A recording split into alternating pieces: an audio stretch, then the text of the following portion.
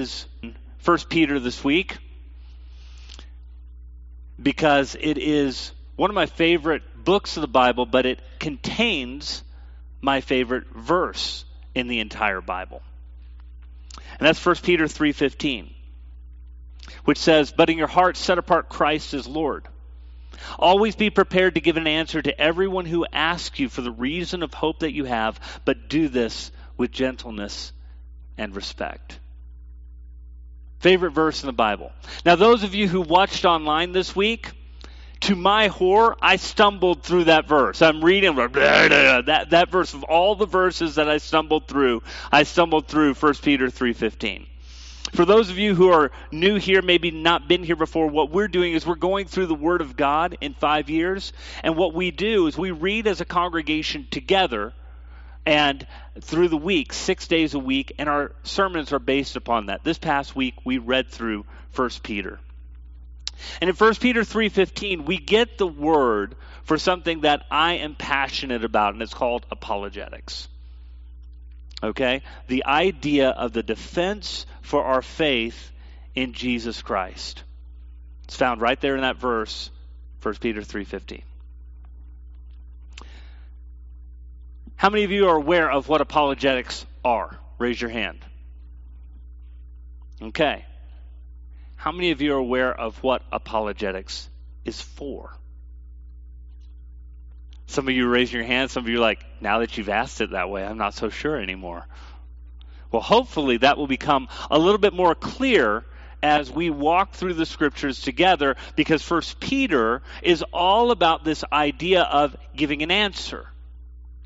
But there are some things that he goes through before we can even do apologetics. He lists 2 prerequisites before apologetics can take place. We discover this all throughout the letter of 1 Peter. And the first one is this, and it's said in the very first part of 1 Peter 3:16. It's setting apart Jesus as Lord. We got to set apart Jesus as Lord. Let's take a look at some of the scriptures that we read this week that start us out with that idea, because it's found all throughout the book. 1 Peter chapter 1, verses 3 through 5. Starts out this way: "Praise be to the God and Father of our Lord Jesus Christ. In his great mercy, he has given us new birth into a living hope through the resurrection of Jesus Christ from the dead, and into an inheritance that can never perish, spoil, or fade, kept in heaven for you, who, through faith, are shielded by God's power until the coming of the salvation that is ready to be revealed in the last time." This is what it means to be a believer in Jesus Christ. Praise be to God. He has sent Jesus for you for a redemption that never will spoil, rot, or fade. It's for you, kept in heaven. I believe that. Do you? He continues on down in verse 18. "For you know that it wasn't with perishable things such as silver or gold that you were redeemed from the empty way of life handed down to you from your forefathers, but with the precious blood of Christ, a lamb without blemish or defect. He was chosen before the creation of the world, but was revealed in these last times for your sake. And through him you believe in God, who raised him from the dead and glorified him. So your faith and your hope are in God." Before we can even do apologetics, and that's the defense of the faith, we have to have the faith, right? If I don't have the faith, what am I going to defend? Apologetics doesn't do very good to those who don't believe, right? There are some who are out there who know more about apologetics than they know about their own faith. I think that's a wrong thing. As a matter of fact, there's whole fields of people who are out there who can give you a very apologetic argument for the Christian faith, but they themselves don't know the faith well enough to defend it from the Word. You can't defend what you don't know. There's a prerequisite to apologetics. It's knowing beyond a shadow of a doubt that you're a believer in Christ, why you believe, and why that's important. It's a prerequisite for doing apologetics. You have to have a relationship with Christ. You have to know him. You have to know everything about him, why all of that means something. You have to be convinced of his resurrection for our sakes, for our sin, before we can even do apologetics. But if we're convinced of that, that's the first prerequisite, setting apart Christ as Lord. The second prerequisite is something that he mentions all throughout the letter as well. You find these interlaced all throughout his letter as he's writing. And the second one is this: we're called to live a set-apart life for Jesus Christ. It's not just a matter of us setting apart Christ as Lord in our hearts, it's in our lives, how we work things out. Let's take a look at some of these verses real quick. 1 Peter chapter 1. Be self-controlled. Set your hope fully on the grace to be given you when Jesus Christ is revealed. As obedient children, do not conform to the evil desires you had when you lived in ignorance. But just as he who called you is holy, so be holy in all you do. For it is written, be holy because I am holy. Going just to the next chapter, in chapter 2, verses 1 through 3. Therefore, rid yourself of all malice and all deceit, hypocrisy, envy, and slander of every kind. Like newborn babies, crave pure spiritual milk, so that by it you may grow up in your salvation, now that you have tasted that the Lord is good. Down to verse 11. Same chapter. Dear friends, I urge you as aliens and strangers in the world to abstain from sinful desires which war against your soul. 1 Peter 3, verses 8 through 12. Finally, all of you live in harmony with one another. Be sympathetic. Love as brothers. Be compassionate and humble. Do not repay evil with evil or insult with insult, but with blessing. Because to this you were called, so that you may inherit a blessing. For whoever would love his life and see good days must keep his tongue from evil and his lips from deceitful speech. He must turn from evil and do good. He must seek peace and pursue it. For the eyes of the Lord are on the righteous, and his ears are attentive to their prayer. But the face of the Lord is against those who do evil. So prerequisites for apologetics is, number one, is that we set apart Christ as Lord in our minds and in our hearts, but we also set apart Christ as Lord in our actions. Right? Because I believe in Jesus, I'm going to live for him. Because I'm going to believe in Jesus, I'm not going to do the things I did before. These are prerequisites before apologetics can take place. Because if I'm not living for Jesus, who's going to listen to me? Right? If I say I believe in Christ, but I'm not doing the things that Jesus has called me to do, man, I can't hear you from the hypocrisy. And so Peter is very, very adamant as we read throughout his letter. He keeps going back to it. I have more scripture references I could say, but I think this is a good example. He again and again and again says, you should live this way because you believe in Jesus. You believe in Jesus, therefore, this is how we live. You believe in Jesus, this is how we live. And why is that important? Why are these two prerequisites so important for us as we talk about this idea of apologetics? It's because of one painful reality that you and I need to be aware of.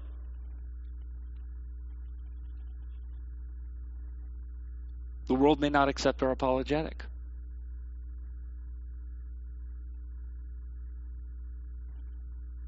No matter how good your argument is, no matter how nice and loving you are, the world may not accept your apologetic. I don't care if you have the best studies, all of science is on your side, you've been nice to your neighbor, it doesn't matter. 1 Peter goes adamantly again and again and again to this point.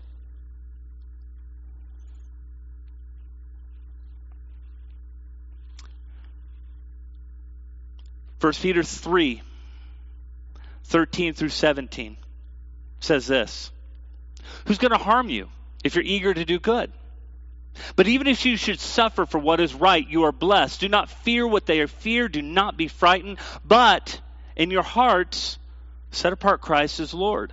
Always be prepared to give an answer to everyone who asks you for the reason for the hope that you have. But do this with gentleness and respect, keeping a clear conscience, so that those who speak maliciously against your good behavior in Christ may be ashamed of their slander.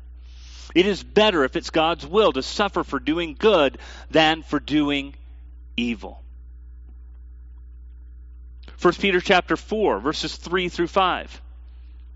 For you've spent enough time in the past doing what the pagans choose to do, living in debauchery, lust, drunkenness, orgies, carousing, and detestable idolatry. And they think it strange that you do not plunge with them into the same flood of dissipation, and they heap abuse on you.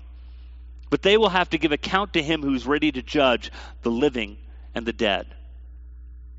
Skipping down to verse 12 of the same chapter. Dear friends, do not be surprised at the painful trial you're suffering as though something strange were happening to you, but rejoice that you participate in the sufferings of Christ, so that you may be overjoyed when his glory is revealed. If you are insulted because of the name of Christ, you are blessed, for the Spirit of glory and of God rests on you. Nowhere in all of those admonitions are we guaranteed that our apologetic will convince anybody of the lordship of Jesus Christ, but rather preparing us for the fact that though we live for Jesus, though we have reasons for our belief, the world may yet still reject us. It's written all throughout the entire epistle of Peter. We'd love for it to be just, man, if it's just reasonable, if I could just let them know. And a lot of us want to do that. I'm not saying that that's a bad thing. Apologetics is an amazing thing. We should have a defense for our faith, a reasonable, rational defense. There's more than enough of it that's out there as far as the information is concerned. But if we don't live up to this reality, you know what a lot of times we do? Oh, I must not have done it well enough. If I were only nicer, if they weren't offended by my message, if I had more scientific data on my side that proved this point from this. There is nothing in the Scripture that guarantees that our apologetic will convince anybody of the lordship of Jesus Christ. It is important that you understand that. Because I think too many times as Christians, we try to convince people into the kingdom of heaven. That is not our job. We are to give witness, and it is God's job through the burdening of the Holy Spirit to bring them to conviction of sin, to the cross of Jesus Christ, so that they may know Jesus and know what He's done for them. That's an act of God. And He might use apologetics. But the idea that your or my apologetic will be enough to convince is not found in the Scripture. And Peter actually refutes it. They think it's strange that you don't jump into the same flood of dissipation, and they heap abuse on you.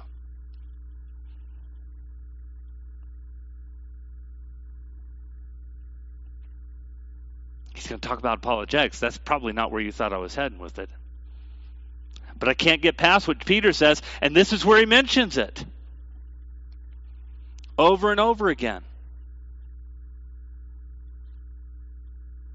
We should know the arguments. We're commanded to know the arguments, but please know the arguments aren't enough to change the hearts and minds of people. If you don't have that reality, you'll end up blaming yourself for not being good enough. You weren't in the first place. That's why Jesus died.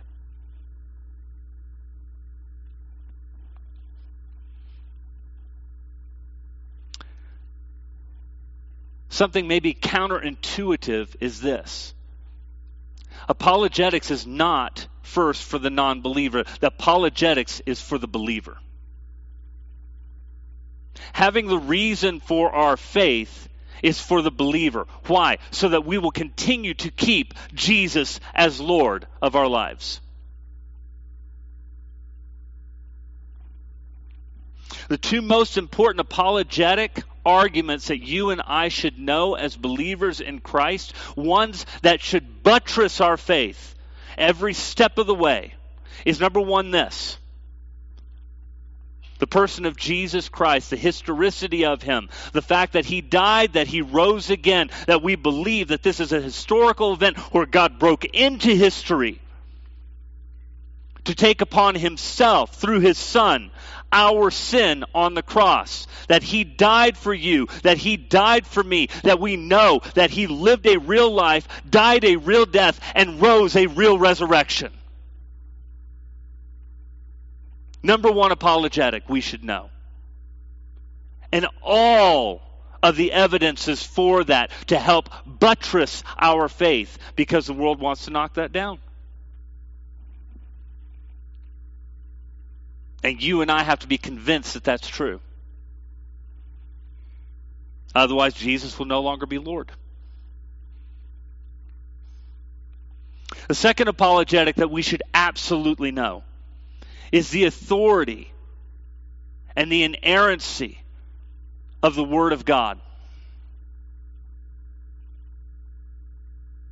Is the authority and the inerrancy of the Word of God. 2 Timothy, that we did not too long ago, but 2 Timothy chapter 3, verses 14 through 17 says this: "But as for you, continue in what you have learned and have become convinced of, because you know those from whom you learned it, and how from infancy you have known the Holy Scriptures, which are able to make you wise for salvation through faith in Christ Jesus. All Scripture is God-breathed and is useful for teaching, rebuking, correcting, and training in righteousness, so that the man of God may be thoroughly equipped for every good work." That the Holy Scriptures are able to make you wise unto salvation. Why? Because within the Scripture we have the testimony of Jesus Christ, the one who was to come, the one who was to die for your sin, for my sin. This is either an accurate testimony of it or not. It's prophetically given, so we go back to the Old Testament prophets, all the way back to the beginning of Genesis, and we see the coming of Jesus Christ being promised by God. Either that is true or it is not true. There is no in between. And this isn't a matter of read the red letters. How many of you ever heard, hey, just stick with the red letters because those are Jesus' words? Or how many of you ever heard that? Some of you have. That's a mantra that's going around right now. I just stick with Jesus' words. What does this say? All Scripture is God-breathed. All. God-breathed. Who breathed it? The Holy Spirit. Holy Spirit is as much God as Jesus is. So guess what? Not only are the red letters important, but the black ones are important too. They're just as important as one another. And yet we have those today who would try to convince us that some of the black letters are not as important as some of the red letters. They try to pit Paul against Jesus. They try to pit the Old Testament against the New Testament. They try to say that the God of the Old Testament is different from the God of the New Testament. Either all Scripture is God-breathed, because when Paul is writing that down by the Holy Spirit, putting that forth, he's referring to Old Testament Scriptures, revealing the New Testament Scriptures about what Jesus has done. And so when he says all Scripture is God-breathed, that God breathed it out, that the Holy Spirit had men write it down, that you and I have to be equally convinced that God is telling the truth about himself, telling the truth about us, telling the truth about our predicament, telling the truth about his solution and his glorification and the future that we have with him. Do we believe all of that? That's from everything else. Those two things need to be settled in our mind. Do you know why? Because you start breaking those two things down, Jesus starts not becoming Lord.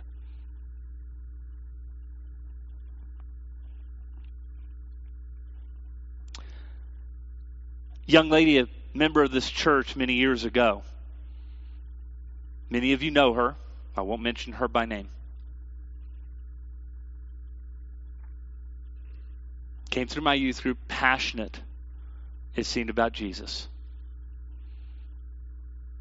When out on the mission field, many of us supported her out on that mission field. Found ourselves in a lot of hard situations.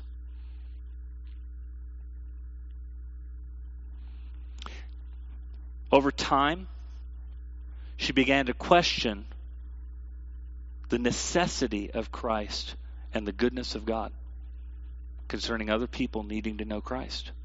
This all happened according to her own testimony, which is online, so I can share it with you, while she was out in Nepal. She's staying with people who are there, that she's on this mission that she's supposed to be sharing the good news of Jesus Christ with, but she's with these people who are there, and they're so nice to her. They take her in, they share everything that they have in a way that she doesn't see in America at all. And it gets her wondering to herself, why do these people need Jesus? They're such good people. And doubt begins to come into her mind concerning that would only grow as she makes her way back to the States. In all of this, you know what she didn't do? She didn't go back to these two apologetics of saying, okay, I'm having doubt, so I need to be sure about the person of Jesus Christ and the authority of the Word of God, that it's telling the truth.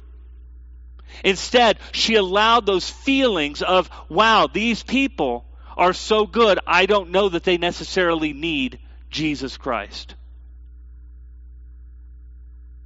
Which led to a crisis of faith, and now she is in a position right now where she no longer acknowledges Jesus as Lord and Savior.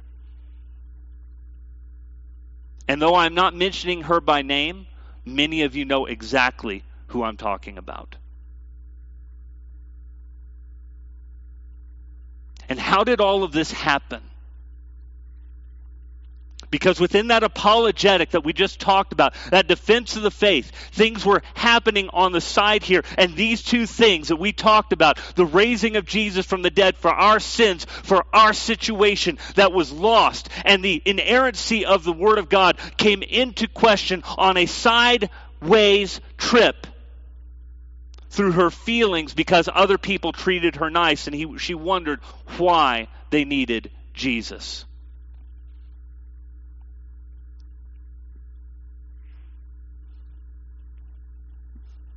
Luke chapter 11, Jesus actually addresses this very issue. Luke chapter 11, he talks about, hey, which of you fathers, if your son asks for some bread, you'd give him a stone? Or if he asks for a fish, you'd give him a snake? Or if he asks for an egg, you'd give him a scorpion? And then Jesus says these amazing words, if you, though you are evil, know how to give good gifts to your children, how much more will your Father give the Holy Spirit to those who ask of Him? Do you notice what Jesus just said? Jesus said evil people can do good things. Evil people might be able to do really good things. They do such good things, but they're still evil. They're still bent against God. They're still standing, and they're in the position of wrath unless they come to know Jesus Christ as Lord and Savior. And what this young lady did not understand at the time where she was at in Nepal, that the grace of God could move through her in that position, realizing that these good people, these people who could do good things, were still in need of a Savior in Jesus Christ. And God had, in His providence, placed her there to share that message. Oh, what a difference an apologetic makes.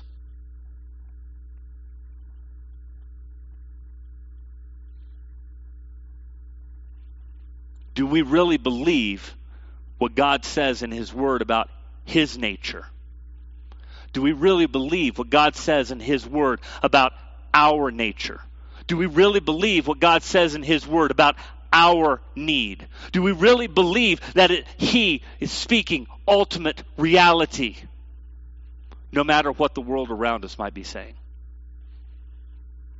Because the world thinks it's strange that you don't jump into the same flood of dissipation and they heap abuse on you.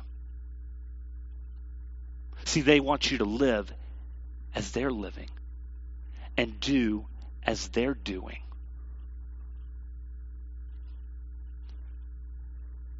And the only ones who are going to stand as the culture leans more and more into insanity is to set apart in our hearts Jesus Christ as Lord. To know the reason why we believe what we believe. And to realize that no matter how great our arguments might be, the world around us might not believe it anyway. They're going to heap abuse on you. And they're going to tell you you're wrong. And they're going to tell you you're hateful. Think about any subject. Any of the controversial subjects that are out there today. And you think about God's word and understand the apologetic we should have according to his word as opposed to what we're going to hear from the world. Transgenderism is a huge thing today. Has affected people who have been a part of our congregation because they've listened to the lies of the world. That God did not create male and female. That male and female are not just biology, but there's this garbage stuff called gender. You know what? From their point of view, I'm never going to make sense. Never. There's male, there's female. That's what God has created. They're created complementary for the purpose of creating a family. That's why males are always a male and females are always a female. They're created for the purpose of procreation. A male's not going to become a female and a female's not going to become a male. Those things, according to God, are sinful. They need repentance, a turning away. That's why Jesus came and died. It's no different than the sin that we deal with. Take the same thing with abortion. Word of God says life begins at conception. The world doesn't accept that apologetic. I can prove it scientifically. 96% of biologists who are out there who have these polls that are out there, when does life begin? And 85% of them are pro-choice. But they agree that life begins at conception. If it were about the apologetic, that should be more than enough to convince. But it's not. The apologetic isn't for them. The apologetic is for us, so that we keep Jesus as Lord and on the throne of our hearts.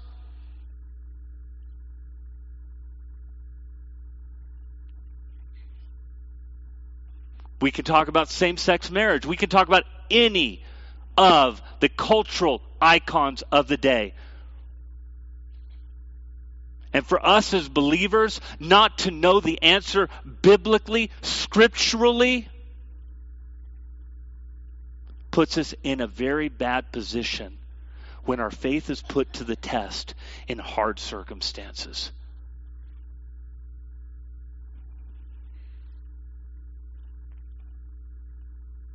This is what happened to that young lady because she wasn't ready. Because she wouldn't go back to this apologetic again and again that the person of Jesus Christ, that he is who he says he is, that he came down from heaven so that he could die on a cross for you and me, shed his blood for you and me, because we were deserving of death. And by his grace, he has shown that he had conquered both death and the grave by rising again. And we can trust not just that, but we can trust the testimony of the Word of God, and that what the Word of God says is true, no matter what the culture says around us. See, apologetics isn't for them, it's for us. So that we keep Jesus on the throne. Now, can apologetics be used for them who don't know Jesus? Can God use that in such a way to break through a hardened heart that would not consider Jesus in any other way? Absolutely he can. But that's still the work of God. The command in 1 Peter 3:15 is for us. And just to remind us,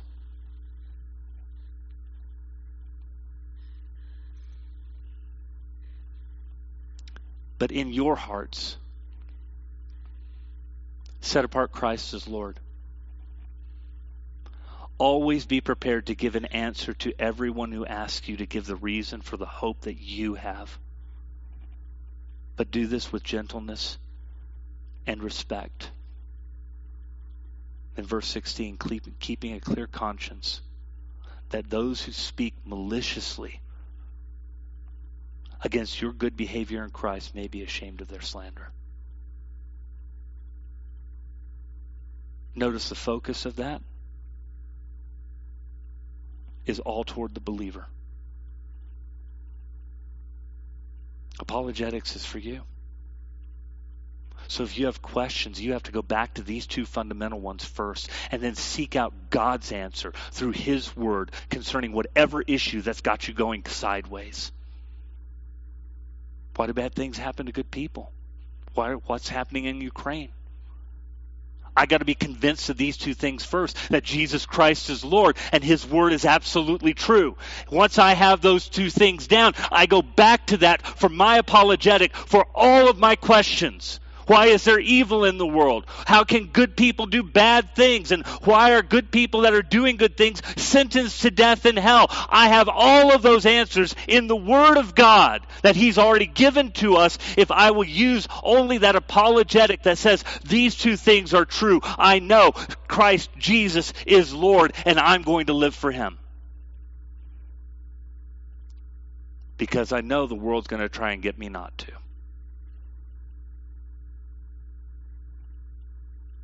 So what you struggling with? Worried about evolution? Creation? Our sexual ethic of the age? Why bad things happen to good people? As a believer in Christ, the first two things you double down on is, do I know that Jesus is Lord? Do I trust his word?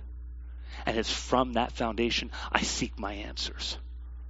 See, I double down on faith. I don't go to all these other podcasts that try to undermine it. Because there are answers. But they're predicated on that foundation. And the world is not going to accept it. So we need to know why we believe what we believe. Not for their sake, but for ours. Would you stand with me?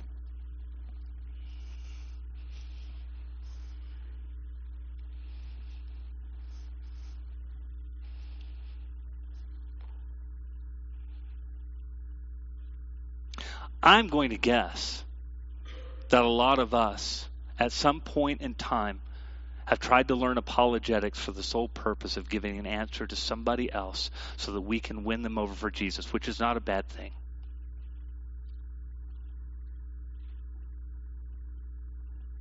I'm also going to guess that many of us, in thinking about knowing those arguments, have never thought that those arguments are really for ourselves, so that we can keep Jesus as Lord.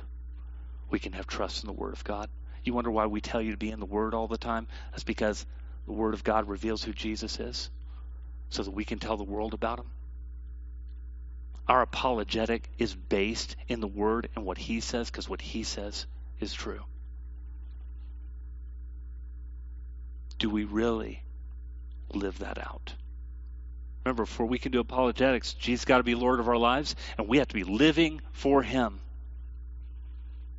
And we have to recognize that our best apologetic, no matter what it is, may not convince the hardened heart of somebody across the table from us. About to have Thanksgiving in a couple months. Two things you're not supposed to talk about at Thanksgiving: politics and religion. How many of you break that rule? Yeah, a lot of you guys do. You know what? It's okay to talk about it, but here, recognize your apologetic may have no effect. that apologetics for you. To keep Jesus on the throne, to pray for these people, because them changing their life to God is an act of God, is a work of God, it's a work of the Holy Spirit. Don't forget that. Don't think you can argue them into the kingdom of heaven. Can God use the argument? Yes. But it's not your work, it's His. Don't forget that. In the meantime, if you have those questions, then you learn these apologetics for the good of your faith, so that you can have more confidence that Jesus truly is Lord. God, thank you for today. Thank you for our time together. Thank you for this opportunity to share about what it means to defend the faith of Jesus Christ, that we might have faith in Jesus Christ first and foremost. Be convinced beyond a shadow of a doubt that your word is true.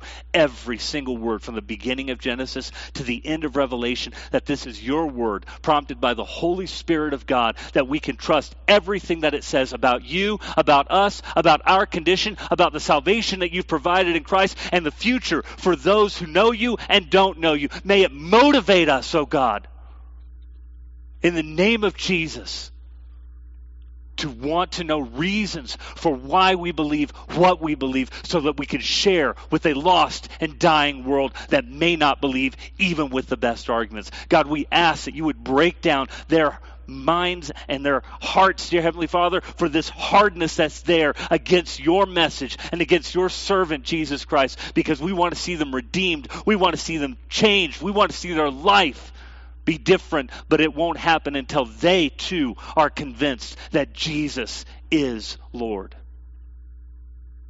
And so work it first through us, Lord. Not just in our belief, but in our actions. And may our lives be a testimony to a lost and dying world that will have to give an account to you. In Jesus' name, amen. All right, so couple of good things we got going on today. First of all, if you have prayer for anything, our elders are going to be up front. We want to pray for you. So please come up front. Any of those things.